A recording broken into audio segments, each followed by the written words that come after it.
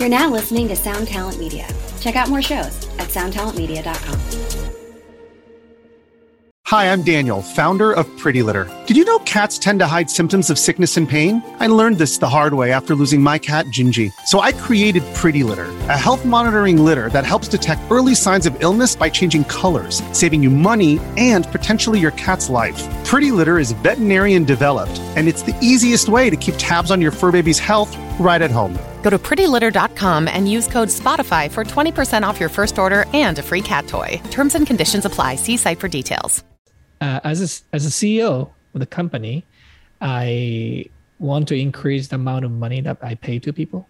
So like I have to bring more gigs, a lot of responsibilities. But like I think that the role of CEO, the quality of CEO is measured by how much you pay people.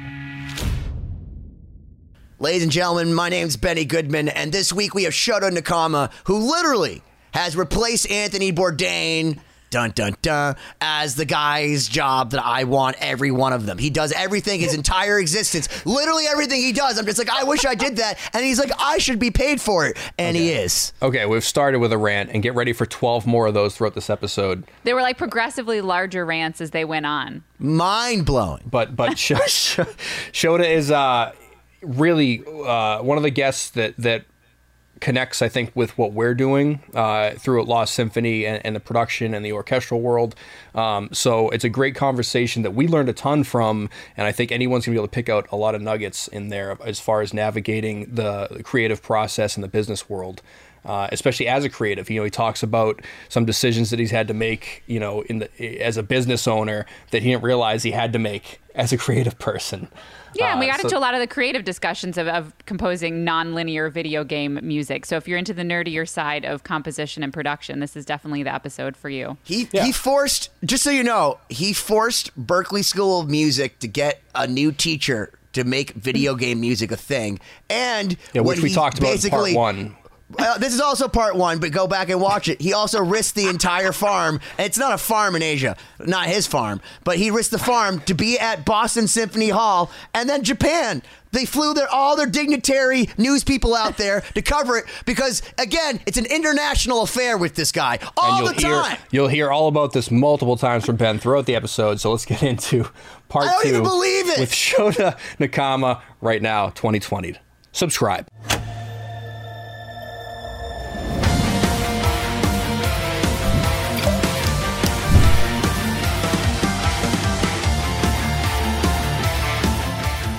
Ladies and gentlemen, welcome back to another episode of 2020. I'm here with Corey Peza and Benny Goodman. My name is Siobhan Cronin, and we are back for part two with our incredible guest, Shota Nakama. I hope I pronounced that properly. Hopefully our boss soon. I work for Shota.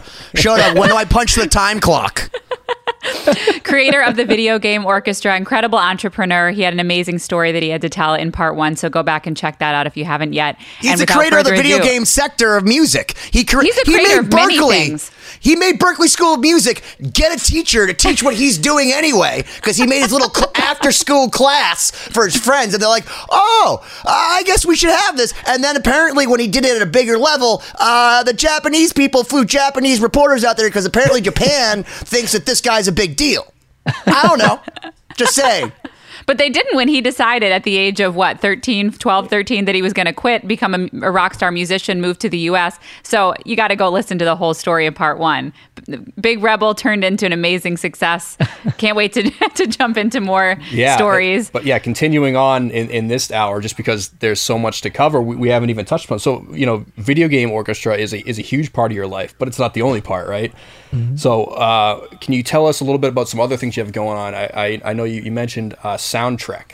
Yeah, Soundtrack is kind of like it started as a spin-off of Video Game Orchestra because my friends were telling me why don't you start a music production and just record for the soundtracks and stuff. So I'm like, sure, why not? Let's just do it.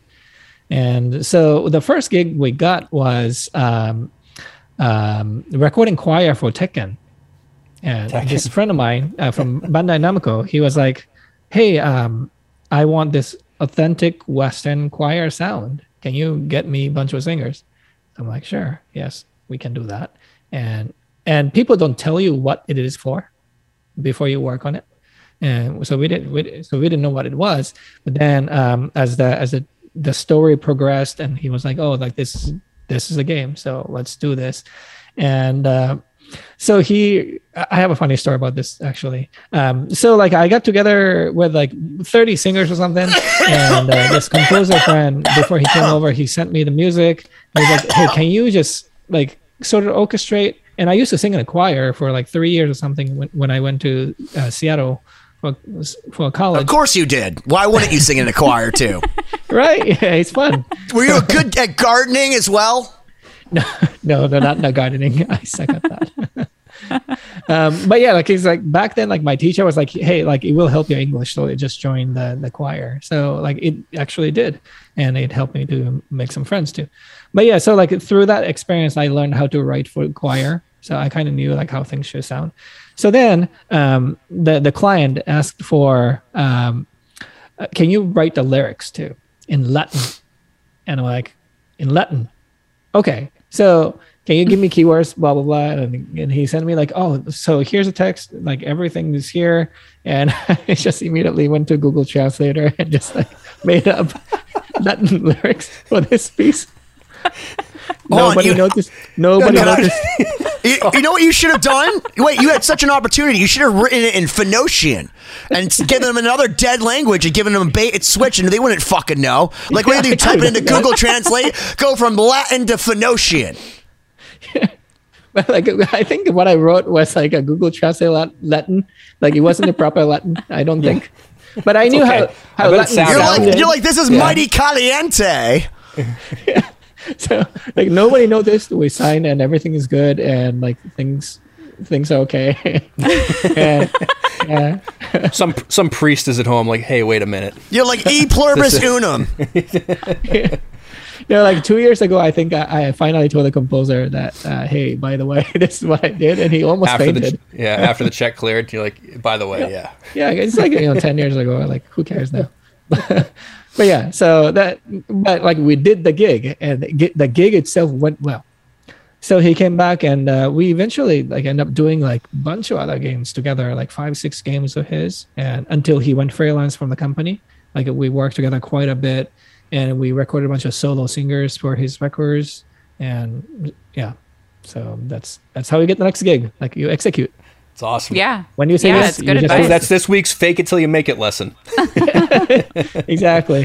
So yeah, like then like we started getting a bunch of gigs like that, and people heard about us, and it just the word Boston has a kind of prestigiousness in Asia. For sure. And they're like, yeah. Boston is like a great city. It's like it's like a legendary yeah, well, city. it's the land of Harvard and Berkeley and all these amazing conservatories and very elite Everyone intellectual in the U.S. culture. thinks we're assholes.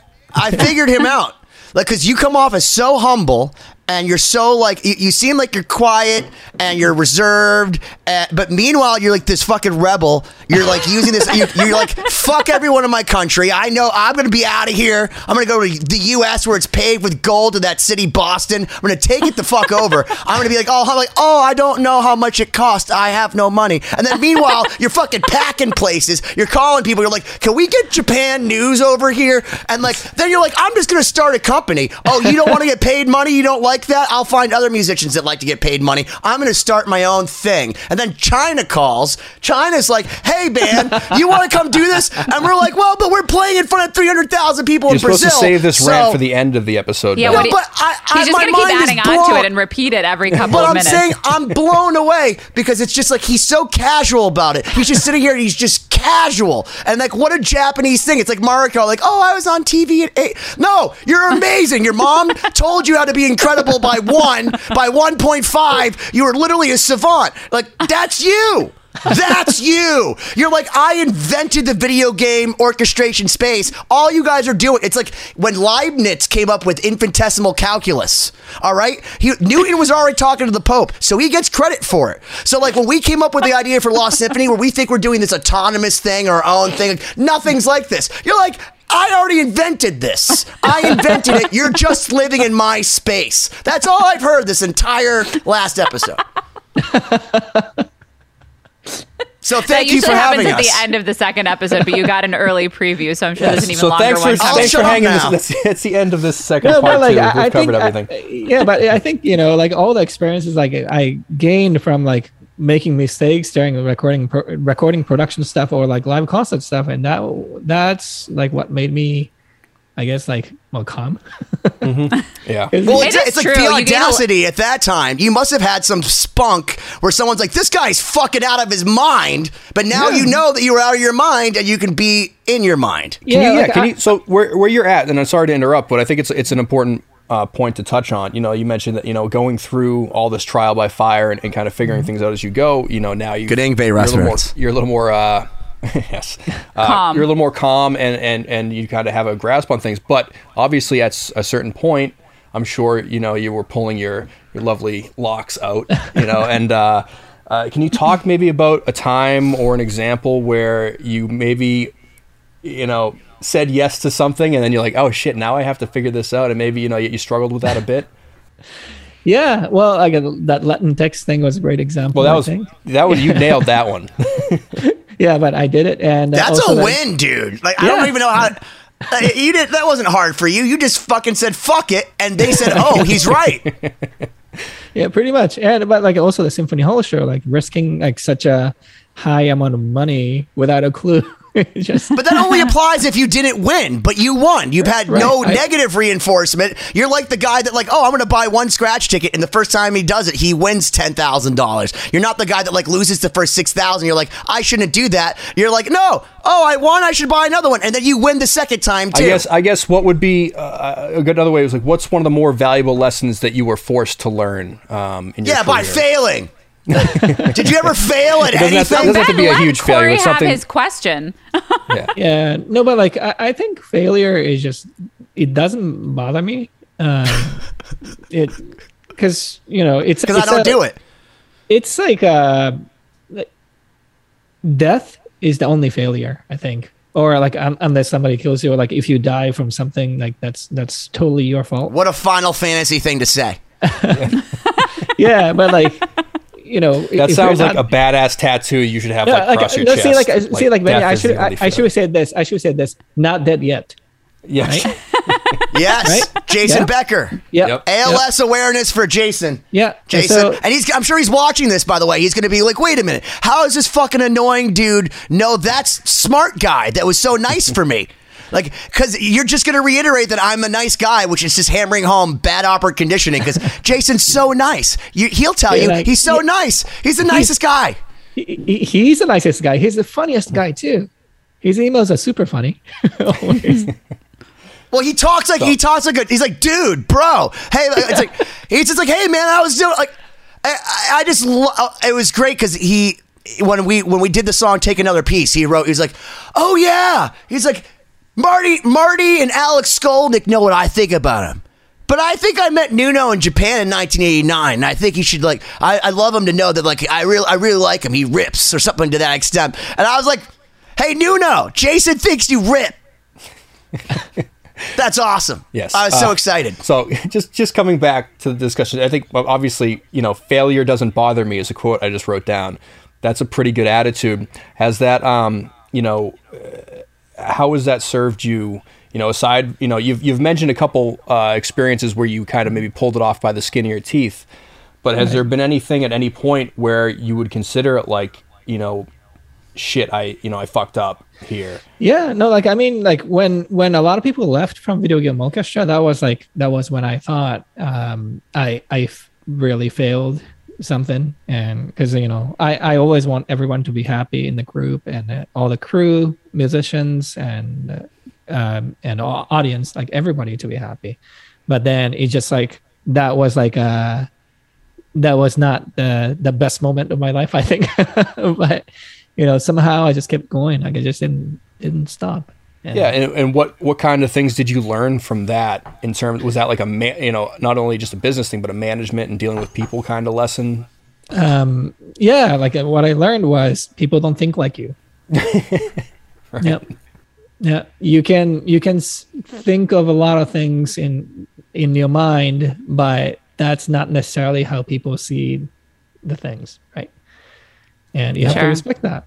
and you have to kind of swallow what's in front of you. And wait, so off that one thing, when you met the gentleman who had written the previous Final Fantasy stuff that basically fooled you into coming to Japan and said, do all my dirty work. He's the guy. There's a thing. Like, so the reason I work with Corey and Siobhan, I can be like, ha ha ha ha ha ha ha, and here's where it comes in the orchestra, and the guitars come in here, and Paul's going to play this reverse blast beat, and they get it. They literally are hearing what I'm hearing. Do you feel like that's the reason you got to play to be part of Final Fantasy? Because you've talked to this guy and he's like, oh, dude, he's hearing the same songs that I'm hearing, or he's on a different frequency. Because like that is such an important thing for me making this music, is the fact that when I talk to Corey abstractly, he immediately gets what I'm saying. Yeah, no, I think for his case, I think it was a little different. It wasn't really about the music that he liked about me. I think it was that life and the experience that we shared. That was what he loved about me. And he's like, dude, man, like, let's just do this. And because like he has millions of choices, right? Any orchestrators and any arrangers, anybody would love to work on. So he's esoteric. He liked you for your mojo. I guess that's the wrong word, I think, but maybe. I never stopped him before. What? Which one? Esoteric or mojo? Esoteric. It's not quite. Well, it's fine. We don't have to talk about vocabulary anyway. I won't call am you I out on your conflating the wrong word? but yes, but it was like more confabulating. It was more about the personal connection, and also like I'm in a position to hire people to play with me now. And one thing I realized was that there are so many incredible players, right? So many musicians, so many talented engineers, but why do I choose this person to work with me? That's because this person is cool, great hang, great talent. And that's it. I can completely. And it's so interesting that when you tell the stories about orchestra musicians, and in the last episode you were telling a story about the cellist that couldn't stand the buzzing of the amp in the wrong key. And over the years, I started as an orchestra player. I got a little bit more into playing with rock bands, different genres of music, and then into the position of having to hire people for different things similarly. And you're totally right. It's like there are so many people. And there's often a gap in that perspective because some people have just always been players. They've never had to organize, or never had to produce, never had to hire. And they wonder, why am I not getting all the best gigs? And a lot of the times it's like, well, you're a pain in the ass. That's why. Right.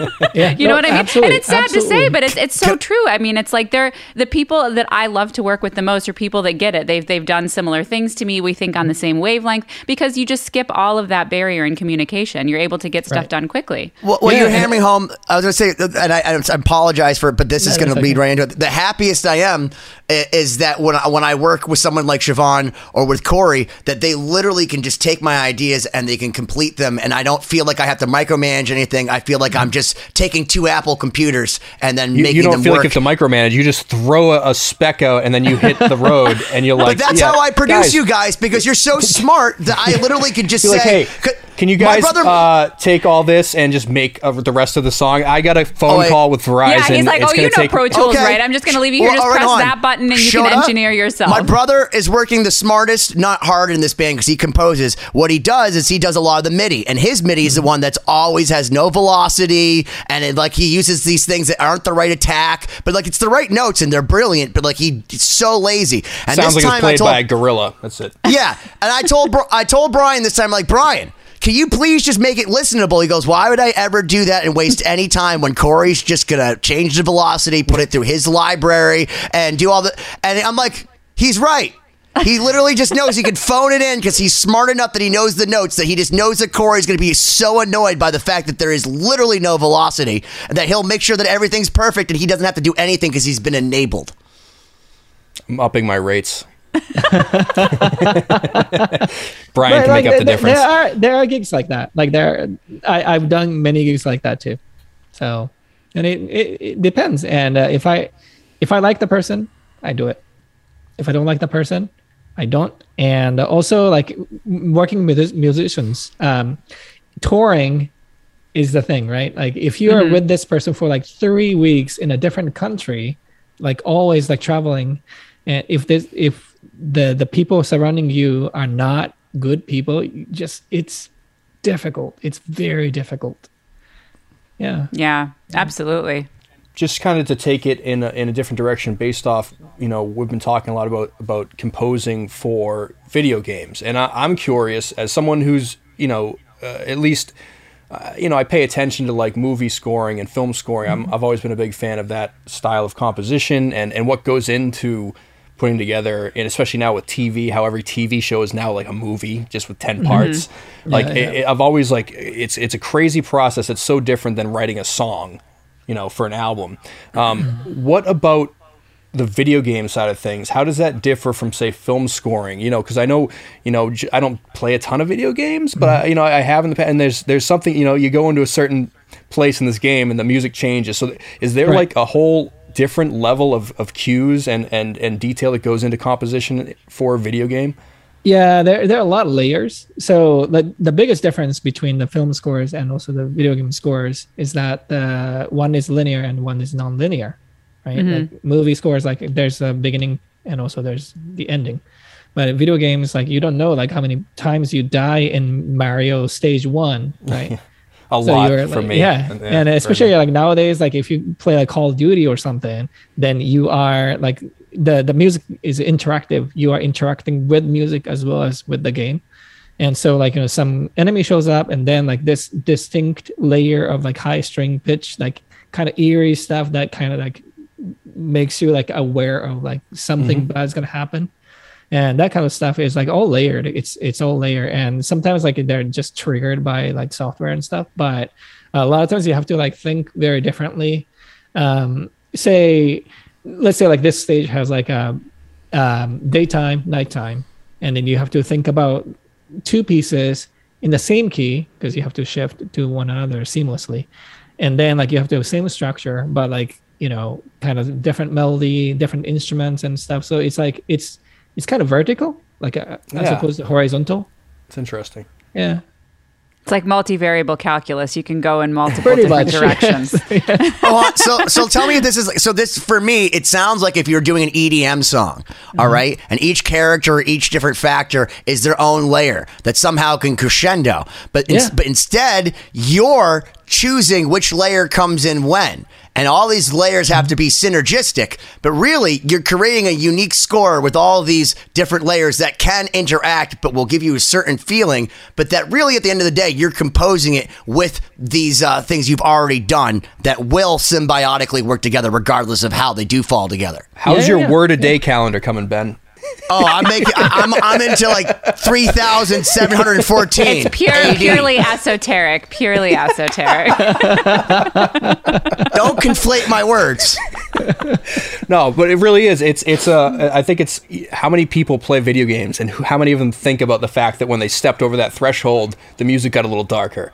And that someone had to think about that and say, oh, what's the vibe in this dungeon versus when they step outside? I think that's some of the craziest stuff because you're writing, and creating, you really are creating a story with the music. And like you said, I never thought about the non-linear aspect, but you have to cover a lot of bases.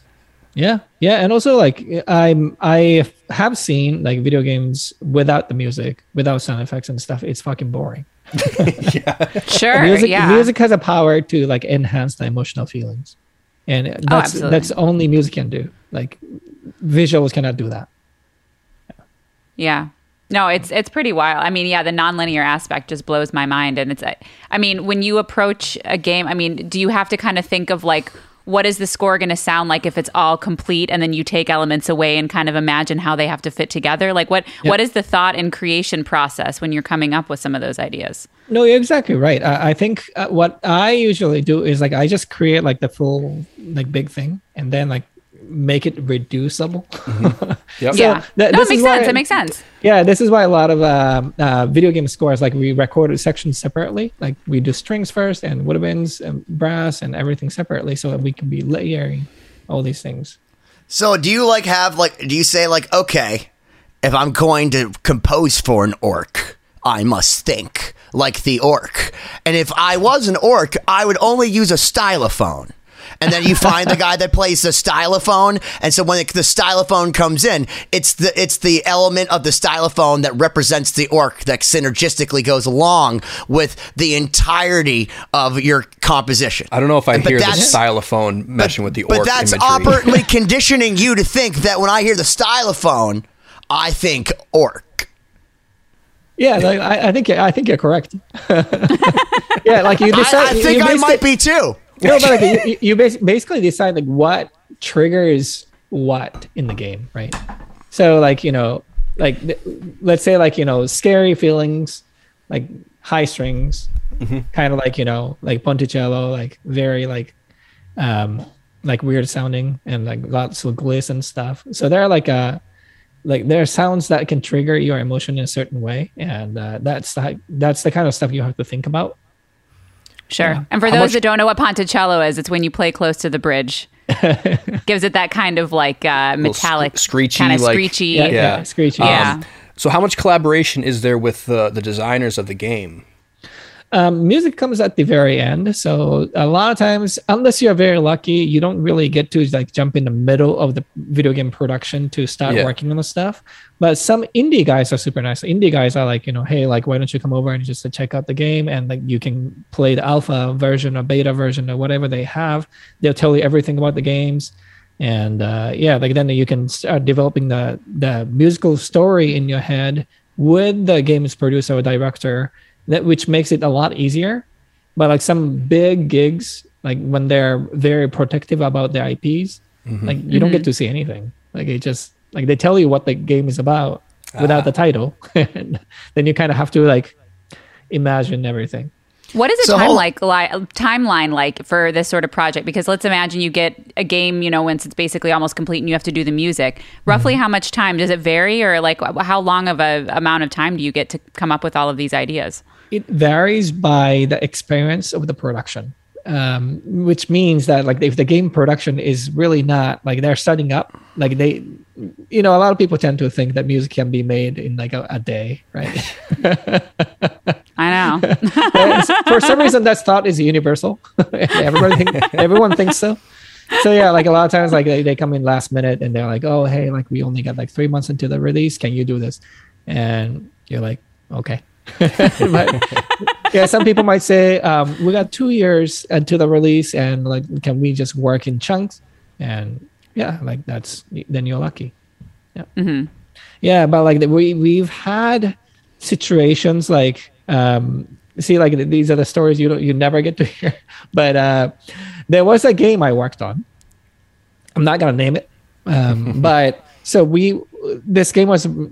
I think this was like 1 month before the release. We were still recording, which is dangerous. Like this never happens, and this is a big game. And at that level, like. Everything's done like 3-4 months. Unacceptable. Before, and Gold Masters are all done. But like, yes, like literally like we're like working our ass off and recording. We booked the WGBH studio for like 1 week straight. And I was there from 8 a.m. to like 10 p.m. every day for 7 days, recording everything. And this was like 1 month before the release. We were like, holy fuck, what's going to happen? And so like we obviously the plan was miscalculated by their end, not our end, because we were like, come on, like we got to do this. And so then we finished recording everything and they didn't make it in time.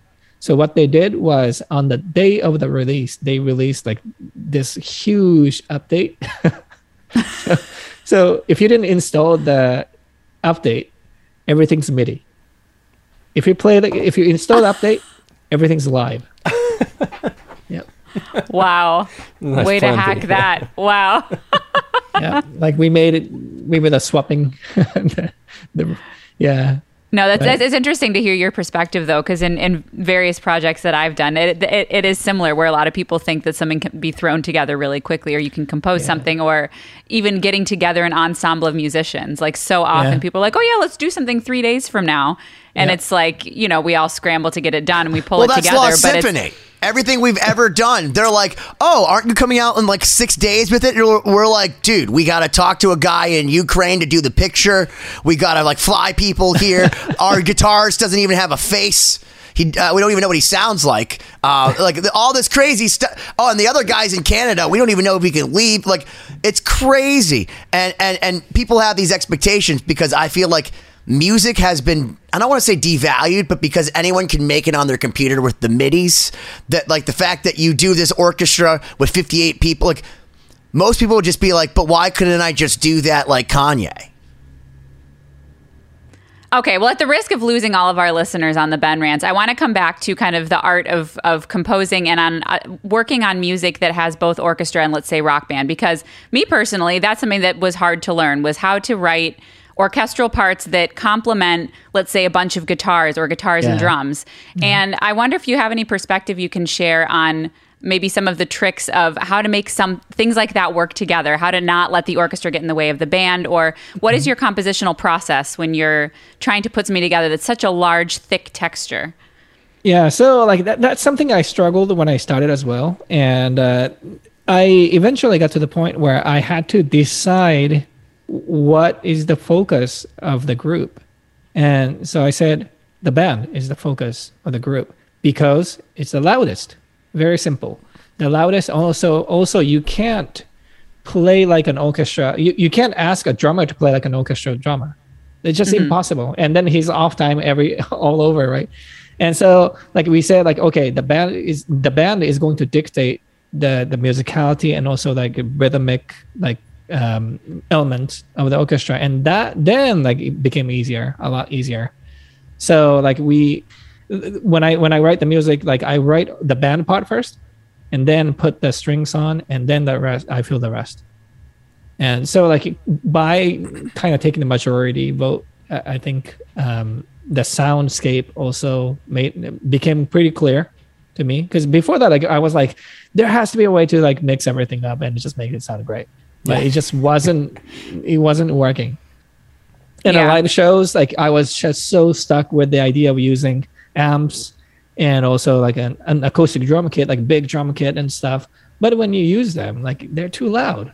Mm-hmm. And then orchestra musicians cannot play in tune because like you guys listen to each other to tune. Mm-hmm. But then like, you just can't do it with the drummer just like just hitting his cymbals and like double bass, like the hardest he can do, and it's just impossible, right? So do you use an E-kit now? Yes. Yep. You must. If you want to get a good sound on stage, you have to. There's no question. Like there's no way you can do it unless you are like playing a stadium.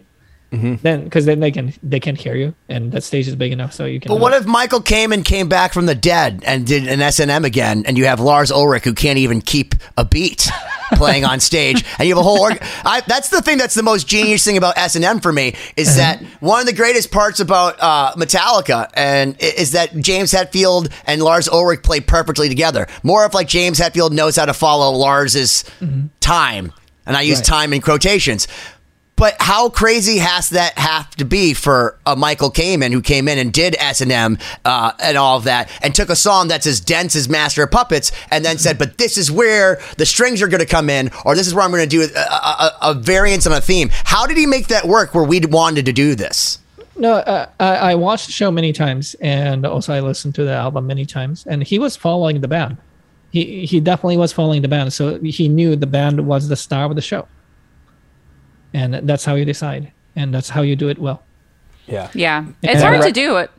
Not to interrupt you, but as someone that comes from classical music where everything is overdone, you listen to Brahms symphonies and there's like 5 layers of counterpoint between the strings, and so my tendency is always to do that. And the joke that we say about Marty Friedman is, I came up with an orchestration for him. He's like, no, it's too much. There's too much going on. Like, pay attention to the guitar. And I totally had to rethink the way that I used whatever strings I wrote to complement what was there and not distract from it, but still make it cinematic and epic and big. But Marty Friedman is a good metaphor for Japan because he gives you the illusion of free thought, like Cartesian thought, where he's like, okay, I want you to orchestrate to this. Here's an example.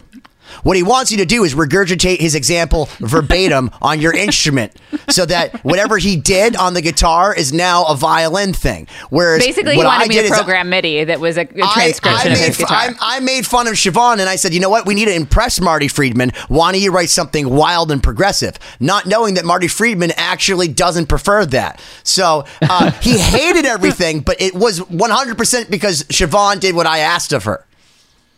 Yeah, but like there are certain things that you should never do, like when you play with like a lead guitar player, right? Like if you write certain string lines, like they will never be in tune with the guitar, so it gets annoying. And especially cello is never in tune with the guitars unless you have like a bigger cello section. If you have like 8, 9, 10 cellos, then it's in tune. But yeah, it's so interesting that you say that. No, yeah. go ahead. Go on. No, like Take notes, Corey. anything below that, it just like it goes out of tune, right? And also like it's just the way we do vibratos. It's different because the strings, like you guys, the pitch goes up and down.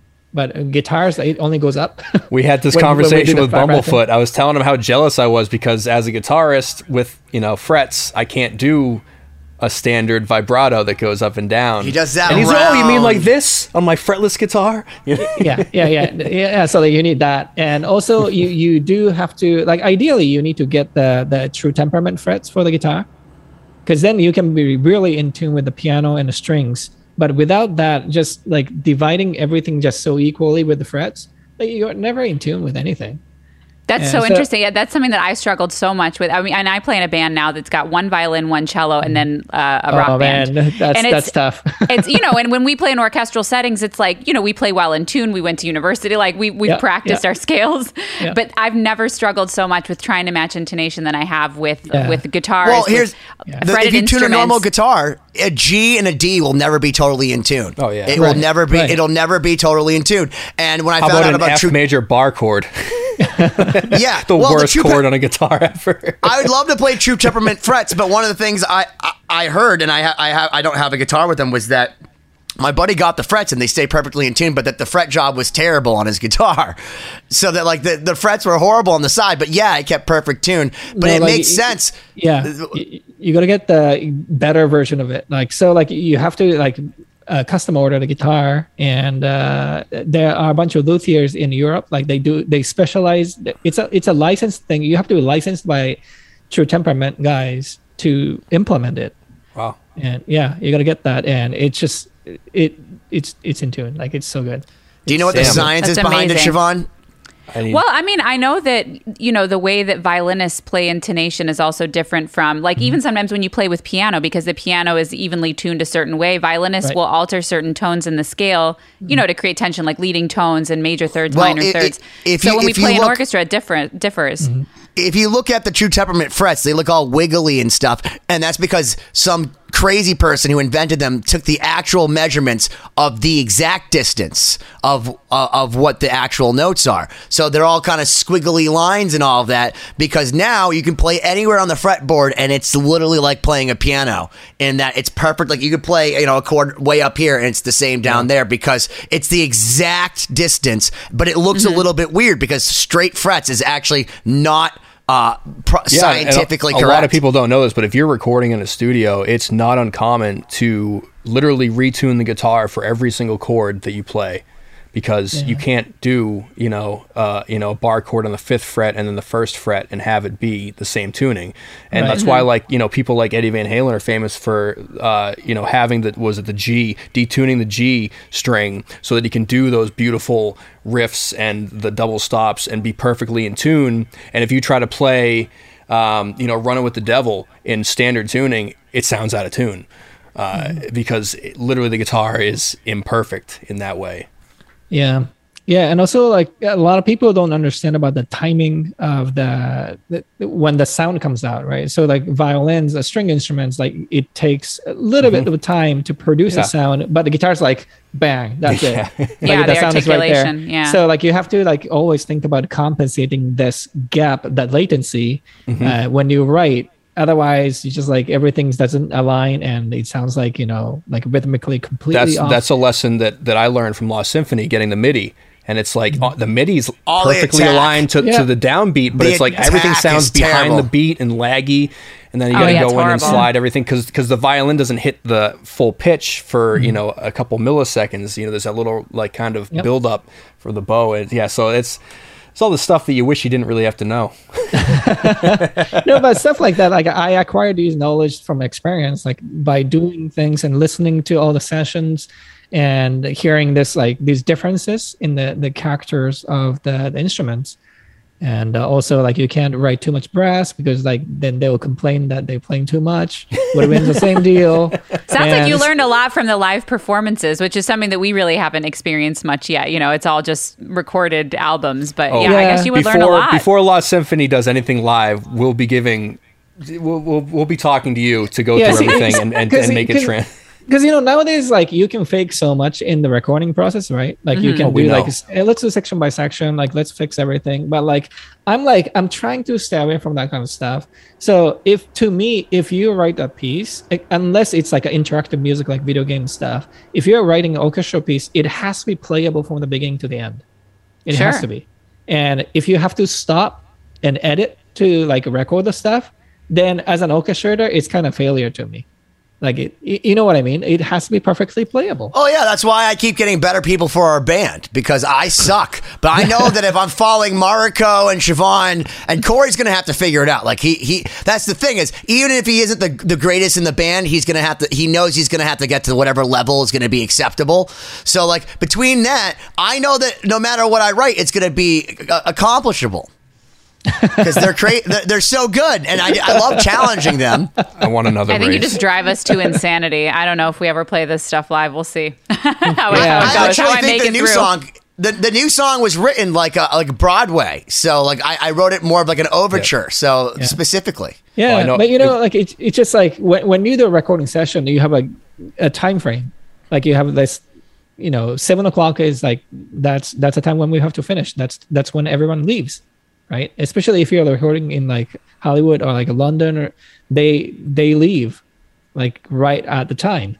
So your job as a producer, composer, or director is to finish the session with a good quality outcome within the time frame. So then you can't write something that takes time to record. So if it's playable from the beginning to the end, very easy. It just works flawlessly.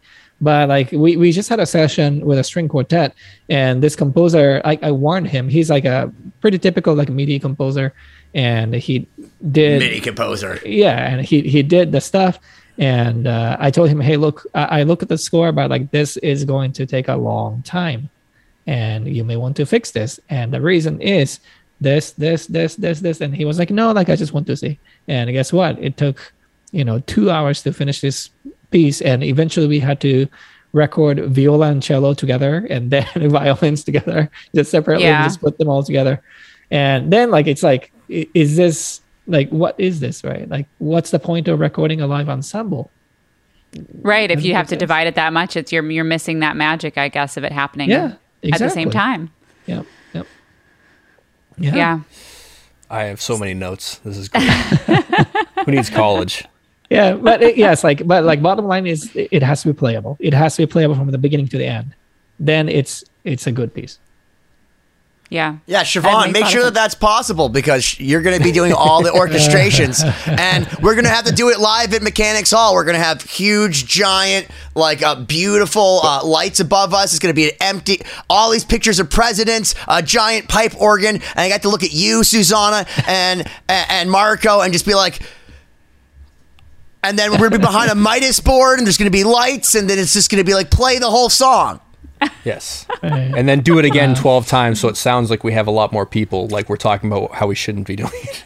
Yeah, no, like we need 8 cellos. 8 is the number if we want to play low. 8 is the number. But see, like when we were just so like, even when we were doubling and layering, like we went on so far to like have players switch the bows, like change the bow, because typically players carry like 2 or 3 bows, and it sounds different. And also we would intentionally prepare chairs for like as if it's a full orchestra, and then like we switched seats and then change the bow and just kind of shuffle them up so that like it sounds like a full orchestra. And if you go that far, then like it just sounds very, very convincing. More notes. All right. Good. Yeah. This is great. Absolutely. Well, the nature of our project is up until this point have been the only string player. So when we record stuff, it's like I'm doing all the layers of the violins and violas. And it is, of course it's missing something because I have a certain way of doing my vibrato and a certain way of bowing, and multiplying my sound is not the same. Through tracks. So Siobhan, you tell her, do a layer, do a layer, do a layer, do a layer. And because she's so like brilliant off the top of her head, she does it. But you can hear her slowly like talking to herself through all of her different takes. And it's like, but which voice do you listen to? And it's adorable. Not that. You get a blend when you have different personalities playing. That's the beauty of an orchestra. You have different people with different styles, but what if you have multiple personalities yourself? yourself? Then you have a schizophrenic album. Like I love that album. Yeah. That's schizophonic. Yes, his album. Yeah. Schizophonic. Yeah. Schizophonic. Like 2005 or something, I think. He's you see, guys, he just posted the other day. He's putting out 2 solo records this year. Oh, I already got messages online but asking what's going on. No mentions of the new Extreme record, which I'm waiting. Yeah, dude, I actually got upset because some dude wrote to me. He's like, "Hey, so I saw that Nuno's like recruiting a band and all that. Like, so what's going on with Extreme and No, but someone inboxed me about it, asking me. I'm like, first off, if I knew, I wouldn't fucking tell you, random person on the internet. And secondly, I'm like, I'm not Nuno. I want the album just like you. Like, I don't know what he's doing, and I guarantee you, knowing Gary Sharon and Pat Badger, that they'll tell you that like they don't know what's going on either." Yeah, right. But without getting too far off in that direction, because that's a whole another can of worms. We got about 15 minutes left, and one thing you mentioned briefly before we started recording is that you're working with Isotope, the plug-in manufacturer, and that's I don't think we've never had a chance to speak with anyone on that side of the music production world. So can you talk a little bit about what you're doing with them? Yeah, so they approached me, like, it's been like 3.5 years, I think, and they invited me to the company and say like, hey, like we're expanding business to Asia, like we want to put more focus, and can you just like give us some advice about the culture and the business and stuff? And so like I went in and just talked about stuff, and they kept calling me back, and eventually they were like, hey, like can you just can we hire you as a consultant to just like do marketing more? And like, sure. And so like since then, like I'm pretty much involved in like a lot of the things that they do in Asia. And actually like, I work with like a bunch of other companies too, because like once Isotope became so successful in Asia, then like a lot of people heard about it and they started calling me. Yeah, and for anyone that's not familiar, Isotope makes like plugins that are huge, not only for music production but also post production for films and movies and audio restoration. They make just very, very useful stuff. And are they based in Boston? I know they have a presence here. Yeah. Yep. So they're a local company to us here, but they're. I have a question for you, Corey. Yes. Of all the jobs that Shota has, and he has over 7 forms of income, so he might be a millionaire. I want to know which ones you prioritize. Playing guitar on first. Stage. Okay.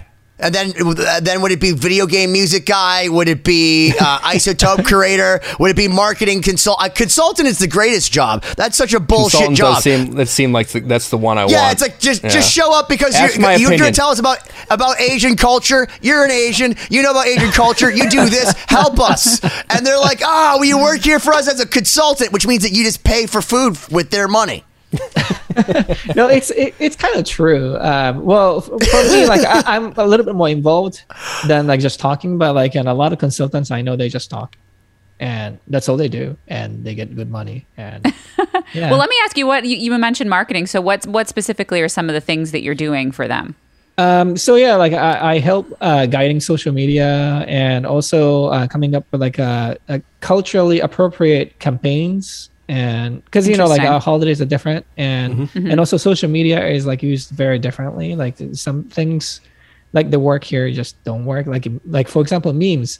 Like we don't get memes. Like Japanese people don't get memes. That sounds like, awesome. It's just not our culture. So like nobody gets it. Interesting. And jokes are different, and and also you gotta work with local dealers and distributor. And like when you have to do that, you really do have to know the culture, and also they prefer to talk to somebody Japanese. So yeah, then I step in and talk to them and just sort everything out, and things go well, and everyone's happy. That's amazing, man. Yeah. You have your your hand in so many different aspects of this industry that we live in, but also, we talk to a lot of our guests that are in it, and some of them are very eclectic in their way, but some of them are very hyper focused in one aspect. Mm-hmm. So it's always cool to see the different perspectives of someone who's able to kind of reach around and follow that. Yeah, but like my company has like a bunch of staff. They are helping me to do all the things, right? And that's the only way I can accomplish this. And me, but like in my heart, I love live shows more than anything. Like I want to just get up to the stage and just go fucking crazy. That's the best thing. Yeah. Well, let me ask you, what's a day in the life like right now for you at managing all these different ventures and businesses? What's an average day for you like? Like the Mac has this screen time feature that tells you how many hours you are on, and that's just like I always regret like seeing that, because I'm like, I think we all do. What am I doing in front of a computer for like 10 hours a day? Like, why? That's it. Or sometimes more. Yeah, but so it's like. The schedule varies every day, because like sometimes I talk to people in Germany, sometimes I have to talk to people in Japan, Brazil, and different time zones. It's the most difficult thing, I think, because you have to get up at a certain time, and sometimes you have a meeting at 5 a.m. and then 1 a.m. like it goes crazy. But then I get calls for doing recording sessions, orchestration, and everything. And right now I'm doing this big score for this Taiwanese pop star. I don't know him, but but yeah, I got this gig. It's a big this gig. Is like, I don't know. Yeah, but like the song is like almost like an alternative, like rock, like modern alternative rock song. And they're like, "Hey, can you add like a big fucking mega orchestra to this?" And I was like, "How?" but I have to make it happen. But you said yes. Yeah. I said yes, and the recording is happening on the 21st this month, so I gotta really do it. And they want like big thing, like triple horns, like triple woodwinds, and like 8 horns, and just everything, and like a full Mahler orchestra. Yeah, insane. Yeah, that's the sound they're going for. But like we booked a full orchestra session in Budapest, Hungary, and we're doing it like everything at the same time, and we'll see what happens. Yeah. So when do you do most? Oh no, go ahead. Sorry, like I was gonna say, like this. The one thing about playability, so it has to be playable with everyone. Like that's what I meant to say. Like it has to be, if it's an orchestral piece, it has to be playable as an orchestra. Yeah. Sure. And so like this session is just like full orchestral stuff, because otherwise, I know how like orchestra musicians think, and when you do sections separately, like it just doesn't quite blend together, Mm-hmm. And you listen to each other. You even listen to like oboe, horns, and everything to kind of like blend the whole thing. That's how you function. Mm-hmm. And without like having everyone in the same room, it's just like a very difficult to blend in the mixing stage. It just doesn't work quite well. When you have an orchestration project like this, for example, what is your process like? And do you tend to work writing more in the evenings, in the mornings? Like, what do you have any sort of rhythm to how you write and work on these projects when it comes to actually composing an orchestration for an artist, let's say?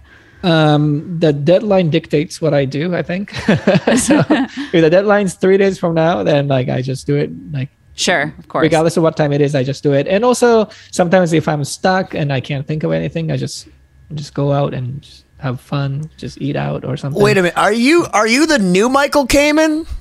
I don't know. I feel like I'm listening to you talk, man, and I'm just like, you are the guy. Like you're the guy. But like you like literally you again. Not going to go through the whole thing, but you said, I'm not going to go to school. I'm just going to go to the land of milk and honey, Okay, not Israel, the United States. And then you're just like, I'm just going to create this thing. And now you're like, you found your own corner office in this thing. And now you're a consultant for said thing. And now said thing is like 6 different things that are their own companies. Am I correct so far? But you just want to rock out. Yeah, I just want to rock out. Yeah. That's what it takes, guys. I want everyone to notice. It takes being Shota to have an awesome guitar and actually being able to rock out. You have to have 8 fake jobs to actually be a real rock star. But like I would say the majority of my income and majority of revenue, like 90% of our income, like revenue comes from music, like pure music stuff. Like the consultation is just like a 10% or maybe. But playing live, live shows, live shows, and also like last year online concerts and production stuff. Yeah. So well, since you work in video games, have you thought about doing the ABBA road where you're going to have like your own hologram of yourself where you don't even have to go anywhere, worry about COVID or anything, that you can just take your video game music and you can write it non-linearly. So every concert could be different. Oh my God. Yes. And so like there has been talk like that, but like what? Of course there has. I'm just like curious, like, yes, that could be good for business, I think. But like, what does it do for the musicians? What does it do for the community? I don't know if that does anything for us. Not yet, at least. Yeah. So you're like Robert Hutchings Goddard sending the Germans his V2 rocket information, just going, I want to share information, but instead they use it against us and it fucking kills us all.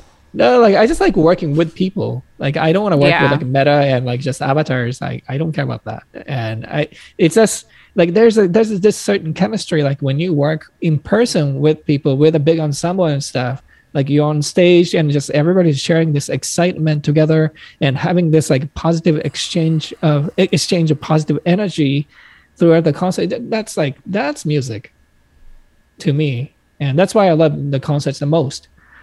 So that's what I want to do. And I support my people first, like all my Boston musicians, this community first. And so Meta, VR and stuff, great, as long as I can involve all my people, but like, I'm not as interested in that. Mm-hmm. No, that's amazing. Yeah, it's very cool. So listen, as we bring this episode to an end, I just obviously want to thank you again for hanging with us. I have the show notes, but I also have my own personal notes that I've been taking down, so the things that I've learned. But we have a few minutes left, and with Video Game Orchestra and in every other thing you have going on, kind of what's next for you? What do you plan on? You have some tours coming up, but what's the ultimate goal? A couple of years down the line. Man, that's a hard question, man. Yeah. I know. That's why I saved it for last. I think it's hard to predict when you're someone like you, I can relate to this. It's like you never know who's going to ask you to do something tomorrow. So you have an idea of what you're going to do, but it changes. You should have a non-linear answer. That's the answer is non-linear. Yes.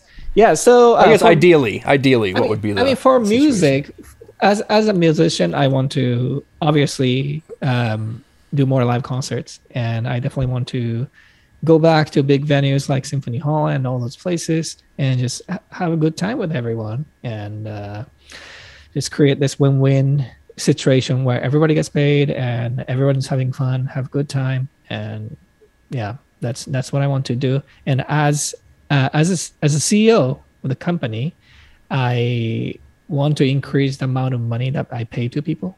So like I have to bring more gigs, a lot of responsibilities. But like I think that the role of CEO, the quality of CEO is measured by how much you pay people. That's a great statement. I can agree with that. That's amazing. Yeah, and so basically, I'm the worst. I'm like the slumlord of CEOs. I pay people nothing. I get like Marty Friedman to be like, "All right, I'll give you my trash price because I know you're broke." And meanwhile, I'm like you getting Symphony Hall. I'm like, but Angel Vivaldi, I have no money, and he's just like, "All right." Yeah, but like there's a limit of what I can do, but it's still like I try my best to support the community because that's like without them, I'm nothing. I can't do anything, and I love them. I love my musicians and you guys and everybody contributing to make great music because like we are like when people are listening to our music, they're just happy, right? Mm-hmm. And they forget everything else and they're just happy in the moment, and that's the time that we want to create more, and that's what I want to do. That's beautiful. Yeah. A perfect way to wrap this up. Maybe idealistic, but you know, Hey, Still a wrong great with goal that. to have. Yeah. Well, no, I'll tell you the most freeing thing about Lost Symphony, and this is what I've wanted to do with, we're doing a new song and it's like 10 minutes long or whatever, is I don't want to conform to any norm. We don't write any song that's anything like anything. So just do what I want. And I noticed that like when I like music when it can take me a place. So I'm on my bike and I start one place and then next thing I know, I'm a mile away from where I was and I just listen to that song. You don't mean your hoverboard? Well, I have a hoverboard. Well, not hoverboard. It's a one wheel mostly, but I do have a mountain bike as well. But the point is that I want it to be like a journey. And it's like, you don't listen to songs anymore that are a journey. You listen to songs that are literally vapid, that are like a TikTok generation of editing that immediately have to catch you so fast that when you're just going, din, din, din, that do you find it refreshing? Finally getting the people that are so sick of that like they've completely reverted back to where we are. I don't think I even caught your question. The non TikTok editing where we're free to do whatever we want. So if he wants to write something in 11 for 7 minutes with his 54-piece orchestra with his electric drums that aren't even real drums, like you can do that and you actually can get in a room with all these people. So really your imagination is where it stops, and I would think it'd be such a limiting box if you had to try to imitate what's popular, and the fact that you know how to write what's unpopular and it's just what you want to do is so much more unique. It seems pretty popular based on the crowds I've seen at his shows. Yeah, I'm like, I don't know who you're talking to. Maybe you're talking to yourself right now. Because he made that. It wasn't popular before. It's Shark Tank. He found a need for this music, and he made it, and to the point where China's like, we need this. Brazil's like, we need this. Isotope, we need this guy. Yes, something along like those lines. that. We still don't know where the question was in there. Yeah. He's like the wolf in Pulp Fiction. Oh, all you need to tell me was Shota's on it, and I'm cool. Yeah, Shota, thank you for hanging with us, man. Really, thank you so much. We learned a lot. This was awesome. In all of this, there has been nuggets that I think everyone's been able to take home. We'll definitely be staying in touch with you and keeping track of what's going on. You're welcome back anytime. Come hang out. Hopefully we can catch you live sometime. That would be an amazing experience. Yeah. And if I can see you in Brazil, that would be even crazier. Dude, like you have to come. Yeah. And where's a good place for people to follow the Video Game Orchestra, to follow you, to know where you're performing or what projects you're doing? I think YouTube has a lot of live show videos, and also our social media channel is pretty active, like Instagram, Twitter, and Facebook. Okay, and where can people find those? What are the handles or the names? Like if they type in Video Game Orchestra, it should show up. Okay. Yep. Yeah, and cool. the website is it's vgo-online.com. Instagram is just VGO Online. Yeah, like everything's VGO Online, I think. Yeah, that seems to be relatively standardized. So good job with your marketing there. Thank you. And also, I trademarked the VGO as well. So there you go. There we go. Good so business. Smart. So smart. Well, we are in a position where I was going to say Siobhan is coming to town. The whole band is coming to town. So if you're in town, we formally invite you down, man, to come hang out with us, chill with us. Feel free to be a backseat engineer, like, this will be better, because this is it, man. This is what we're doing. And we're flying Mariko and Susanna and Siobhan and Hector. If you haven't heard Hector Hellion, by the way, he's our new guitarist with Kelly in our band. He's the craziest thing that Mexico has ever. He doesn't have a face. He plays ukulele. He plays bowed guitar. He means he wears a mask, by the way. Right. He has a face, I'm sure, somewhere. I don't know. He talks like Antonio Banderas. Yeah, you just go watch that guy, Hector Hellion. Like he's gonna melt your mind. Nice. Yeah, I'd love to see you guys in person. Let's do it. We'll make that happen. Yeah. And until next time, guys, check out we love you, bro. Thank you so much. .com. We'll see you next time. Thank you as always for listening to this episode of 2020. Please visit 2020-d.com. Like and subscribe to the podcast so you don't miss out on future episodes. This week's throwback clip is from episode number 9 featuring Jason Costa of All That Remains. Check it out. So our band, our videos, some of them will get 20 million downloads, but we're not selling 20 million albums. Mm-hmm. So like technically, if you equate that to, 20 years ago, whatever, we should all be millionaires. Yeah. So, but we're not. We make a decent living. It's like a good business. We're working for a good business. We get the corner office with the window. That's what it is now for bands at that echelon. But there are still like bigger echelons that are around, like Five Finger Death Punch. Those guys make tons of money. And it's just I feel like it's harder, I guess, to move echelons. Like to go from the band in the van to the band in the bus, and then the band in the bus to the band with, the buses and the trailers to bring your stage show with. Well, hey friends, my name is Zach Lupitin. You may know me from the band Dust Bowl Revival, but I also host a music discovery podcast called The Show on the Road. For the last 5 seasons, I've been able to dive deep and have intimate chats with folks like the Lumineers, Ani DeFranco, Wolfpack, Keb Mo, Lake Street Dive, Bela Fleck, and more. So guess what? After 150 conversations with some of my favorite songwriters from around the world, we are bringing brand new episodes to the Osiris Network. New interviews and intimate acoustic performances will be coming at you this summer. And which episodes are coming next, you ask? I am Zach Goody, the lead singer for the band Smash Mouth. Our band is called Milky Chance. We are based in Berlin. My name is David Shaw. I sing and write songs with my band, The Revivalists. Trust me, these conversations go some wild places. So subscribe to The Show on the Road on Osiris, and we'll see you soon.